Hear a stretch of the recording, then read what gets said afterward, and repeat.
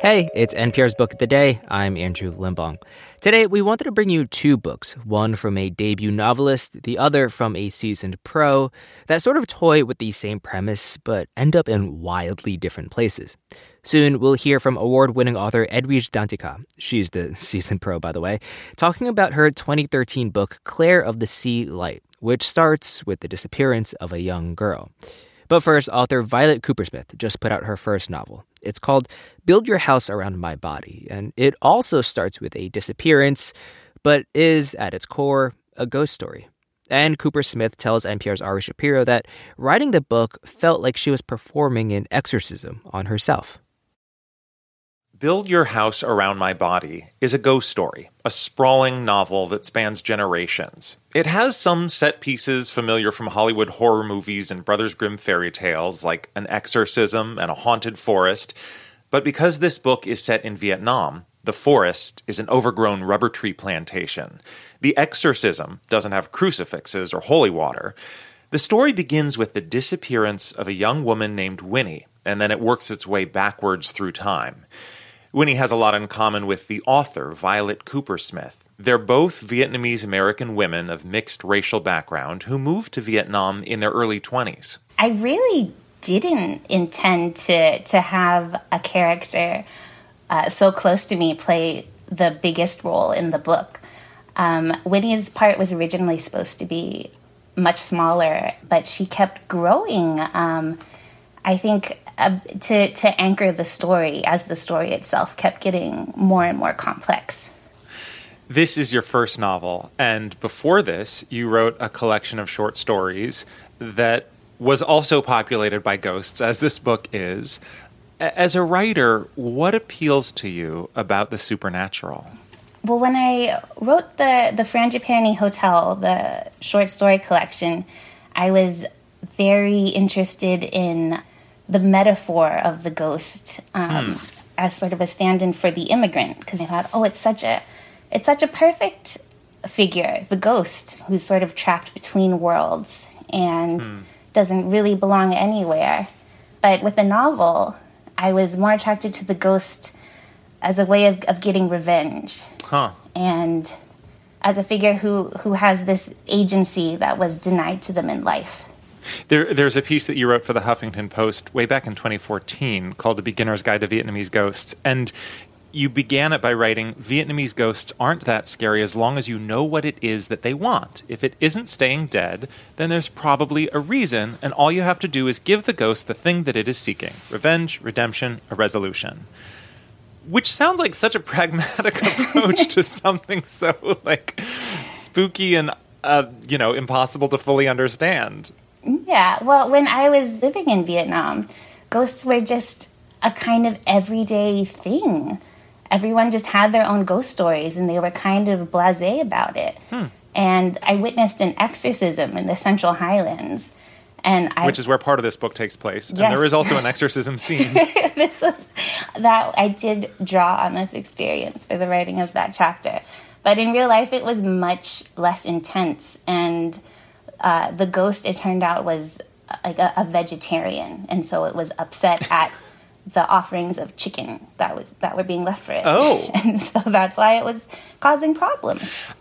You're sitting in suburban Philadelphia, and I'm in Washington, D.C., and you're saying the ghost was a vegetarian and upset at the offerings of chicken, which seems easy to laugh at. But I imagine that in the moment, it felt very real. Maybe it still feels very real. How do you kind of bridge that? Oh, it always feels real to me. And ghosts and ghost stories were something that I grew up with. And I do believe in ghosts. And I don't think I would write about them as much if I didn't. So much fiction about Vietnam is about wars or colonialism. And that certainly factors into this book, but it is not the focus. It's sort of the context lurking in the background. Why did you want to approach this from that perspective? Because I did want to subvert expectations, because I think originally fiction about Vietnam, Americans expected GI stories, war trauma, and then it evolved to expecting a tender portrait of an immigrant family in America. And I wanted a story about Vietnam that was more than the war and something they wouldn't come into expecting. I like to think of like the book itself as a kind of house, like a haunted house. And The War with America is a ghost, but it's kind of trapped in the basement. There's a scene in a graveyard near the very beginning of this book, and one character says, "Unfinished business always leaves dangerous openings, and in my experience, it will always come back to haunt you." But as you say, while it might be the ghost locked in the basement, colonialism is also part of the unfinished business. The Vietnam War is part of the unfinished business. Like, these things are not exactly resolved either. No, it's... Well, there's the haunted forest in the book. It gets burned down, but then it has new growth that's always coming back. And it has these old scars on their trunks. And I thought that was just a perfect visual way to explore trauma. And some of the rubber trees are still weeping. Some are still bleeding. Mm-hmm. Because it doesn't go away. The scars from the history, they don't go away. I'm just thinking back to you saying that ghosts in Vietnam are an everyday fact of life and nobody questions them. And the same would not be said for the United States, generally speaking. And I wonder why you think that is. I don't know, because it's not as if America doesn't have its own share of traumatic history. It's just much closer to the surface in Vietnam, how I experienced it. I think in some ways that's healthier. You mean to actually process it rather than pretend you're not being haunted? Yeah, I guess processing it as a ghost, whether you believe in them or not. Being haunted can have many different meanings. What does it mean to you? I wanted to explore the haunting of being hurt in any way and how it occupies a little corner of you. It's your own personal little ghost in the haunted house of your mind. And for me, I felt haunted when I came back to America after living in Vietnam for about 3 years. And mostly by the violence that I saw against women being perpetrated against my friends, against me, just the everyday misogyny that drains you. And it felt like a spirit inside you, of something that possesses you. And so the book was kind of my own way of performing an exorcism on myself. I wonder if having a ghost almost makes it easier, because misogyny and violence and trauma are so amorphous. It's hard to perform an exorcism on them, but you can perform an exorcism on a ghost. Yes. So I don't know if it worked. I feel like the ghost is never really going to go away.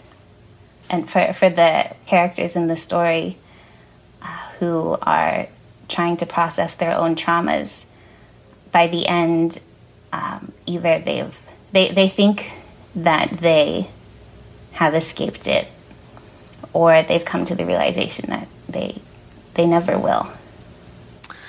Violet Kupersmith's debut novel is Build Your House Around My Body. Thank you for talking with us about it. Oh, thank you so much. It's been a pleasure.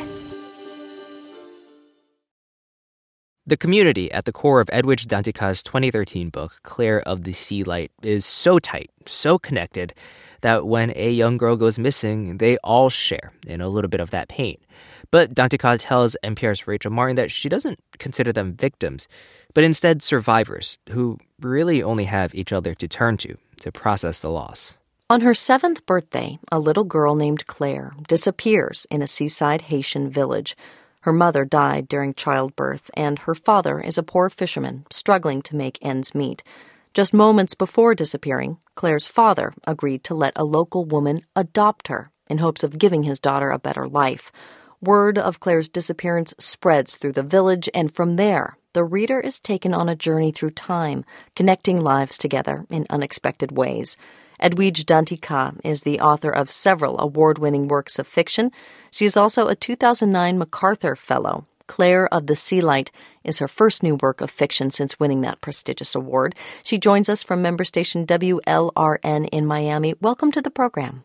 Thank you. Thank you for having me. I'd love if we could just start off by having you introduce us to this young girl. Well, Claire, her Creole name would be Claire Limier-Lamé, is a little girl who is born when her mother dies in childbirth, and her father feels as though he won't be able to take care of her the way he would like to. So he makes this really difficult choice to give her to Madame Gaël, who is a well-to-do woman in town. And Claire is luminous as her name, and a lucky and unlucky little girl at the same time.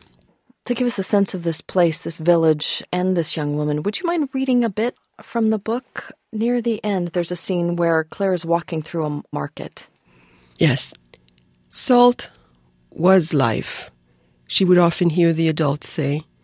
Some of the fishermen's wives would throw a pinch of crushed salt in the air for good luck before their man left for the sea. Some would also refuse to eat or wash or comb their hair until their men came back. When zombies ate salt, it brought them back to life. Or so she had always heard. Maybe if she ate enough salt, she would finally understand why her father wouldn't let her wander, flâner. She would always try, though. Sometimes while her father was at sea, she would walk through the open market and pretend that she was one of those children sent to buy provisions to bring home to her mother. And she would pick up things at the market and put them down, raising, then crushing the hopes of the vendors who would mumble under their breath as she walked away. Every now and again, one of the vendors would shout, just like her mother, and she would ask herself what else she might do to make them say even more often that she was just like her mother, besides dying, that is. There are a lot of victims in this story, not just this young girl who has lost her mom, but there are several characters throughout this narrative who, through no doing of their own, are made to suffer from some grief. I wonder if you could talk about how that sense of loss or longing connects all these people and brings this story to life. I don't think of them as victims. I think of them more as survivors. And the way that they survive is by the sense of community that this town offers.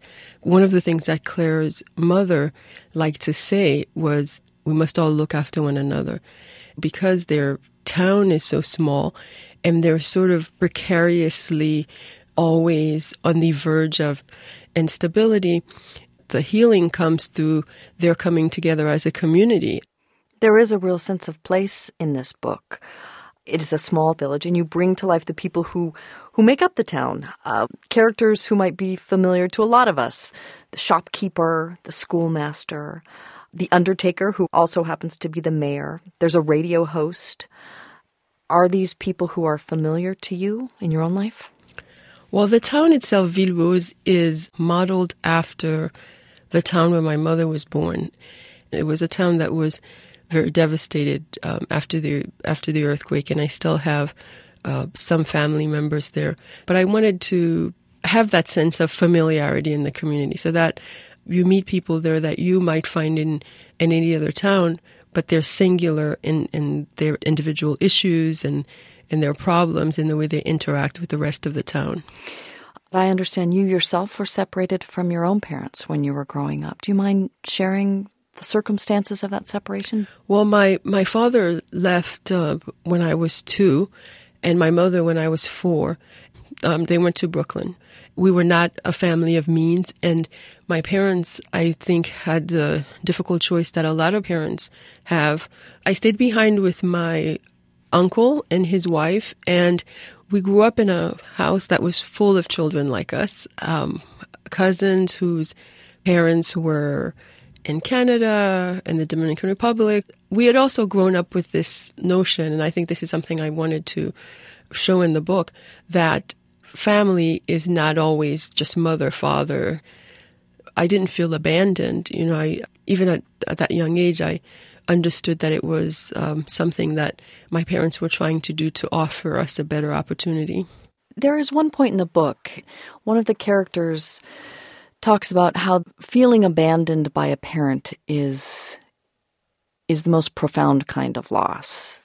And another one says feeling abandoned by a child is the second most.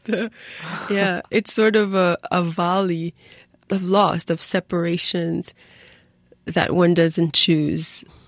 You say that you understood your parents' reasons for leaving when you were young, but was there a point when you did feel that they had left you inexplicably? This is why I understood it very young, because I realized that I was able to go to a particular kind of school because my parents were abroad. And every month, this money would come that enabled us to do certain things, get our uniforms on time, get our shoes made, which you could do at that time. And I had a crooked foot, so I had to have a special boot. And I used to write letters to my parents, and I used to go to the calling center once a week with my brother and my uncle and aunt to talk to them. Can you describe another character in this book? And that is the sea, which literally kind of pushes and pulls this narrative along. Mm-hmm. How did that come to you as a part of this story? I just fell in love with the idea of writing about the sea. And there are many proverbs about the sea in Haitian Creole. One is "La mer pa kebe crasse," the sea doesn't hide dirt. And proverbs about, my back is as large as the sea, which is something you say if people start talking badly about you. And of course, for a lot of people, in terms of migration, the sea is also the way out. So you have an island and you have the sea, and it's extraordinarily fascinating to me. You are able to draw us into these characters' lives, sometimes very quickly. And I found myself at the end of the book wanting to know more, wanting to stay with them longer. I wonder if you feel that way inevitably. Do you build out the next chapter of their lives in your imagination? Have you thought about Claire and what kind of young woman she would become? Oh, when I was done with the book, I kept having this talk with my editor, because up until we had the galleys, it was still so open-ended. And she kept asking me, where does Claire go? Where does Claire go? And I realized that I didn't want to let her go. Someone said, a good story is like a painting. You might wonder what comes before and what comes after, but you're just mesmerized by what you're seeing. Edwidge Dantica, her latest novel is called Claire of the Sea Light. Thank you so much for talking with us, Edwidge. Thank you very much for having me. And that's it for this week on NPR's Book of the Day. Let us know what you think. You can write to us at bookoftheday@npr.org. I'm Andrew Limbong. The podcast is produced by Kelly Wessinger and edited by Megan Sullivan and Taylor Burney. Our founding editor is Petra Mayer. The show elements for this week were produced and edited by Melissa Gray, Hiba Ahmad, Haley Blassingame, Eric McDaniel, Barton Girdwood, Rena Advani, Barry Gordimer, Sarah Handel, Mia Venkat, Deborah George, and Acacia Squires. Beth Donovan is our managing editor. Thanks for listening.